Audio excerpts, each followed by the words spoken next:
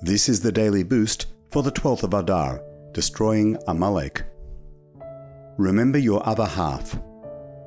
From Shmos 30:13-15, This they shall give, half a shekel according to the holy shekel.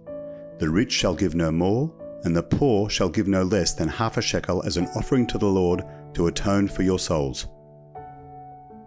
Before Purim, we give a half shekel coin, or its equivalent, to charity. The half shekel shows that each of us is only half. We need to connect to another Jew to be complete. It also shows us that on a certain level, every Jew is equal, and for that reason, each contribution is the same.